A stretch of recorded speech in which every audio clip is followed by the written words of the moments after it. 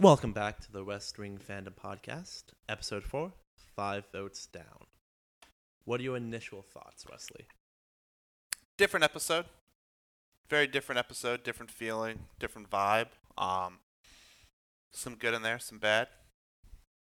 It's, it definitely plays to a different emotion than the previous 3 episodes. This is our first conniving episode. Yeah, I think very important shows like this, you have to have episodes where you just get beat down. This is the first episode where there's like party politics and like real politics. Not this like fought in the news or whatever, but real. Every episode about whipping some small amount of votes ends up like this. So Yeah. So do you want to shoot from the beginning here? Yeah, sure. So I thought it opened kind of fun. I thought the walk was fun. The beginning, just one thing actually, so I guess I actually should have started it off with this, is in his speech, Borland's an economist. They've said this many times in the show already, but he's talking about a class he took in law school. That's just a random what the heck moment. Like, I think it because of the nature of the episode, we might as well be like, here's our like one of our political lens episodes. Nothing's really changed about blue team. The only thing that was interesting about this is Republicans or pro-gun advocates or whoever have argued for a long time the slippery slope with guns. And, you'd be met with, like, steadfast denial that that's the case. And this show, or this episode specifically, hey, it's inch by inch. We're doing, we're take a little here, take a little there. Can't put the toothpaste back in the tube. I feel like, now you can want an outright ban of guns in a way that you could not. And one of the show aired 97, 99. This would have aired probably November of 99. Yeah, there's like you couldn't have said that in 99. So that's like the different part to me is like you like major like presidential candidates were like, hey, we're going to like take people's guns. Well, it was one presidential candidate I could think of. But you get my point. Yeah. Like, also, he didn't say take all your guns, but not the point. I'm pretty sure the Beto O'Rourke thing is yes, we're going to take your guns. But he was talking about I'm just talking about the soundbite. I don't care. Yeah, okay. But actually, before we get into that, so Bartley gives his speech, and then we go on a walk and talk. Mm-hmm. It's like a 5-minute long walk and talk. It's all a single shot. There was no breaks in any of that. It also will go down as the longest walk and talk in wrestling history. Okay. I thought it was good. I thought it was fine. It was nice to see everybody kind of dolled up. Yeah. Like, I feel like, I don't know, this is going to sound weird, but I really liked Big Bird's dress. Like, I just thought she had a very nice, classy, there's a couple, this show's best humor. It's like, do you think my neck is too long? And then, hey, can I wear the necklace for your wife? No. Do you think I'm going to stretch it out? Moneyball nails the little stuff like that. I liked them walking past the couple. She deserves a good dinner. Like, okay. So what's the deal with why is Baby Einstein so famous? Couldn't tell you. Is it because of like the TV stuff or like he's not the only one who does like so pretty much in the first episode he's pretty much on like Meet the Press or one of the Sunday shows. Yeah. He can't be the only one in the administration who goes on those shows. Maybe he just goes more than everyone else. Because I'm reminded of the scene episode 1, 2 where like they approached him at lunch. Yeah.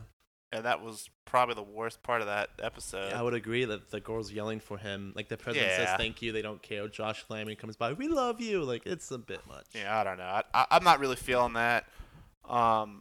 So I liked the post-debate, the Chinese food, trying to figure out the 5 votes that need to get whipped. Yeah, I liked... Well, first of all, this episode started off in a really happy place. Like, them leaving that speech, everyone's happy, laughing, playing jokes. They find out the 5 votes down. They're still laughing, making jokes in the Roosevelt room.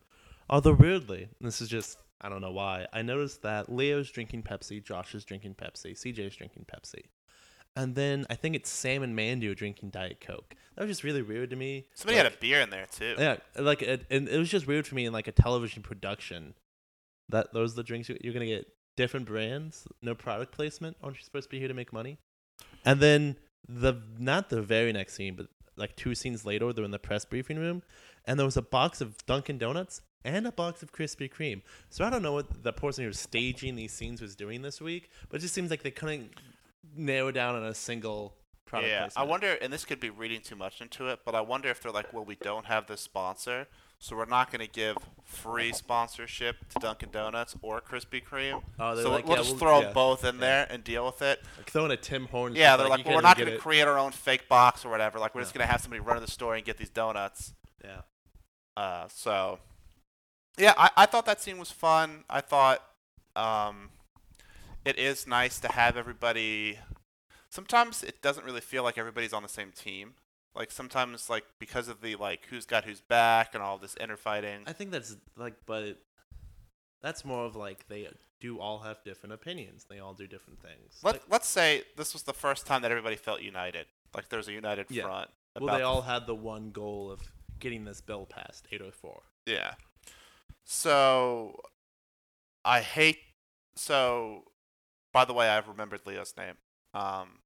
Mostly because it's less syllables than Leathery Vet.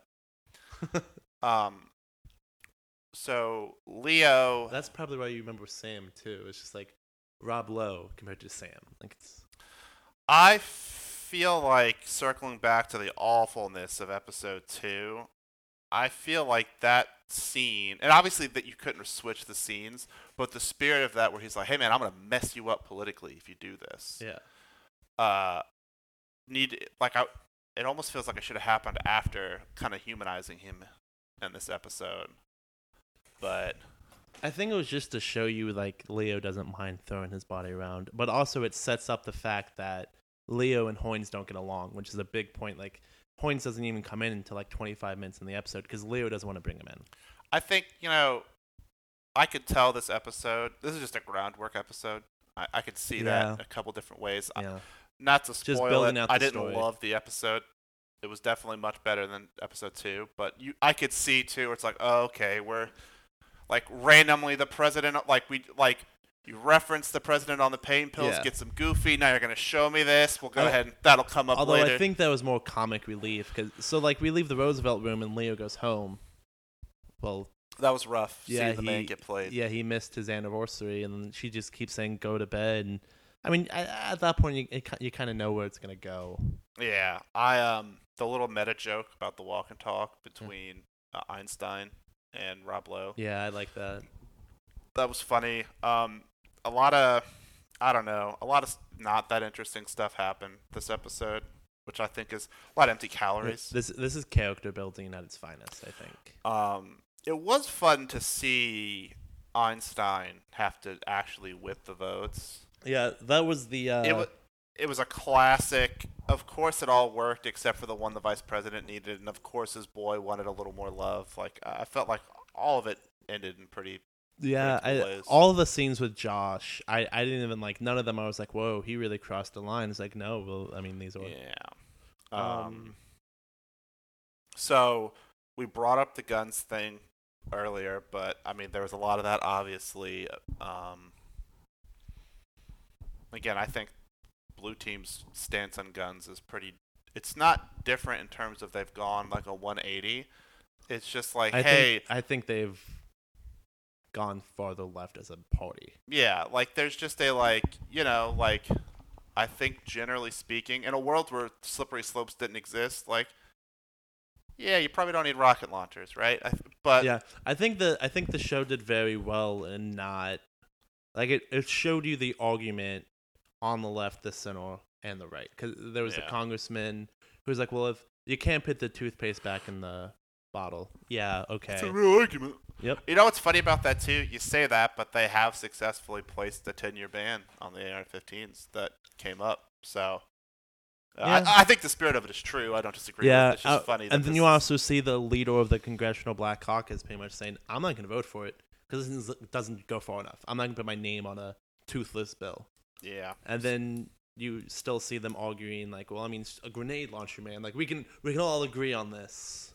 So I just thought it was interesting that it gave pretty much every perspective you could have on that debate in this episode. So I liked the cloak and dagger nature of this episode. Like there was a lot of, obviously House of Cards and this show are very different. And well, yeah, if this was House of Cards, Hoynes would have literally killed Leo. Like, I actually really liked the first season and I like the first season and then the first episode of season 2. And then House of Cards? Yeah, it's just very gradual. I don't know if you've ever seen them, but I've seen most of it. I literally watched every episode until everything came out about spacing. I was like, oh, yeah, I think I'm done here. I have a wife who doesn't care at all about politics or pop culture, and she wears an Underwood 16 shirt out in public. Oh no, it's pretty funny. Oh, does she get like looks? I bought it. Yeah, and then that broke, and then I'm just like, hey, you shouldn't wear that. That guy's like a rapist. Yeah, and she's like, oh, it's fine. The things just like a yard shirt. Yeah. So that episode had a lot of this. The Leo divorce thing was unfortunate. I think. Shout outs to the actor who plays Leo. Did a very good job of staying leathery, but also being emotionally distraught. I think I will never walk in the White House. It's just like, that's not, neither will you. Like, unfortunately, sorry to break the news. Don't tell me how to live my life. I mean, listen, the Trump administration, anything's possible. I was about to say. Went a bit too far. That one probably edit that out. But, no, that's good. Like, Kanye West casually visits. Kim Kardashian has affected legislation. I don't think anything more than once, by the way. She's commuted several people's sentences. But now my point. I think that the Trump line's fine. Yeah, so the idea that this is in fact more important than his marriage is true. From like, talk to the people who really have worked in the White House and done these jobs. Like, yeah, they don't know how long President Bartlett will be in office. They could just have 4 years at bat, and they want to get done as much as humanly possible. They want to achieve as many of their goals as possible. So, I mean, in the grand scheme of things, does Leo feel bad he missed his anniversary? Yeah, of course he does. He loves his wife. Would he make that mistake again? Yeah, 100% sure he would. I think that's clear with this job isn't more important than our marriage, and yeah, it is. I mean, it just is. Yeah, I don't know. I mean, he's arguably the second most powerful man on the face of the planet. I thought the scene was kind of whatever. I thought the dialogue was a little whatever in this one. I did think, again, I thought the actor who plays Leo, John Spencer. Yeah, he really crushed it. Very, very, very, very, very good. Couple scenes from him. It was very clear that the vice president is a sneaky man with a sneaky plan. My exact notes are VP Sneaky. Yeah, literally after the scene where Leo visits him. He literally was short hand rubbing after his... And you look at me and he's like, he's planning something. And I was like, no, of course not. And then, yeah, he was It was very interesting, just to touch on it, the Leo AA thing and the both of them. Yeah, I think it's really interesting that they brought that out with, like, no real dramatic effect. Yeah. And the VP was, like, planning to screw him, or at least his administration. Well, he still was like, hey, you should come to AA. I thought that was pretty cool. I think, that's just like that's someone who's in AA. Like, listen, man, I might be backstabbing you right now, but seriously, take care of yourself. You can recover from your backstabbing in our card game. Exactly. I don't know. I've never liked Hoynes. I never will. Just clearly. So we got a business lady, sucks. She just shows up for any amount of time. That whole scene with the president hurt, for a brief moment, I thought that Leo was drunk. No, yeah, I forgot that scene was in this episode, and I felt down because of, Leo and Ginny. And then I saw Bartlett walk in the office. I immediately remembered what it was, and I was like, oh, this is definitely just supposed to be comic relief, because you see Leo get destroyed. Bad scene. I think it's not what the show is. It's just that's the problem. There's this constant thing with Angry Lit Teacher where they definitely try to give him his reps. I think it's important for every character to get their reps. I'm not gonna be able to say it in every episode. It definitely seemed like they were trying to force it. That the whole arc was really stupid and lame and not interesting. It's funny, and you don't know this in 1997, but I do. All those it's literally called the .com bubble. Yeah. So I literally thought that too. I was like, those stocks are gonna be worthless. So 3 months after this episode airs. Yeah. So in a lot of ways, the ultimate scammerino would be if you sold them right now, and then the market collapsed. Yeah. But I thought the scene at the end where they lost, that was pretty predictable. I don't know why Einstein went to go see the VP. I abstain. Okay, it was just not very interesting. As someone who's seen the show, I guess they're establishing a link. As someone who's seen the show all the way through, it makes sense in why Josh went to go visit Hoynes. As a first-time viewer, it makes no sense at all. Yeah. So, power rankings. No one had a great episode on my mind. I mean, so Josh is number 3 because being a political animal, which I value, he did his job this episode. Mm-hmm. He still got screwed in the end, but that wasn't on him. He did everything in his power, including threatening 4 congressmen. Which, by the way, that the congressman who he was in a fraternity with or whatever, that's the worst of politics right there. They get, I don't have a photo op for the president, so I'm going to vote this bill down. Oh, you shouldn't be in Congress. Yeah. That's cool. That's you're terrible, and I hate you. So, Josh 3. Yeah, Josh 3. I'm going to give... 2's hard. You know what? I'm going to do something unprecedented. I'm going to give Leo the number 2 spot and the number 1 spot. Because he was so powerful. Literally just the performance of John Spencer, you can, he was really good at still being that veteran character, while also showing the emotion of his marriage falling apart. Okay, so I have Rob Lowe as number 1. Not a great episode for anybody. No, maybe Leo, but that's if you're looking for a winner, right? Yeah. So I've Lowe. It wasn't a good episode for any of the characters, except maybe Leo if you're looking for one. But John Spencer on acting knocked it out of the park. And then I have CJ number 2, Leo number 3. I don't think that Bombay could have done more than he did. President Bombay? I don't think President Bombay could have done any more than he did. But it was just a terrible scene. He didn't... I don't think we've ever had anybody drop from first out of the power rankings, but it just did. I mean, he might have stayed at 3 if he wasn't in the episode. Wow, that's bad. I mean, again, it's just not what the show was. I think it was. Well, I think, what did you tell me that he was supposed to be in 10 of these episodes? Yeah, this was. I think this was one of the 10. I think they just wrote this little comic. He didn't have all this written. Aaron Sorkin was real bad about getting skips in on time. So, I mean, when you write a television show, you're supposed to have a couple of weeks in advance. People start scouting, they get wardrobe together, or the network reviews it. They rehearse, they film. Sorkin, say you start filming on a Monday, Sorkin would deliver the script Sunday night. And Leo did well, CJ is just kind of riding high, and then Rob Lowe, it's still his show, you can see that. Overall, what is this episode to you? I think this might be a little high. But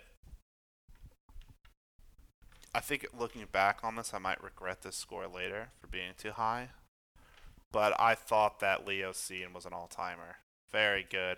Call me before you go to bed, pulling at the heartstrings. Great line. Gave it a 6.3. Okay. I gave it a 5.5, and that extra 0.5, it's an average episode of television. There's nothing exciting about this. Yeah. But the extra 0.5 was built off of Leo. His face with the call me before you go to bed, literally heartbreaking. Yeah, not the best episode. it sometimes with these like hour-long shows, or would have been like an hour block of television, it feels like that this would have been a really good 30-minute episode of television, and in return we got like a lot of nonsense. So 6.3 for me. 5.5 for me. All right. That's how you're gonna end the episode. Just say all right.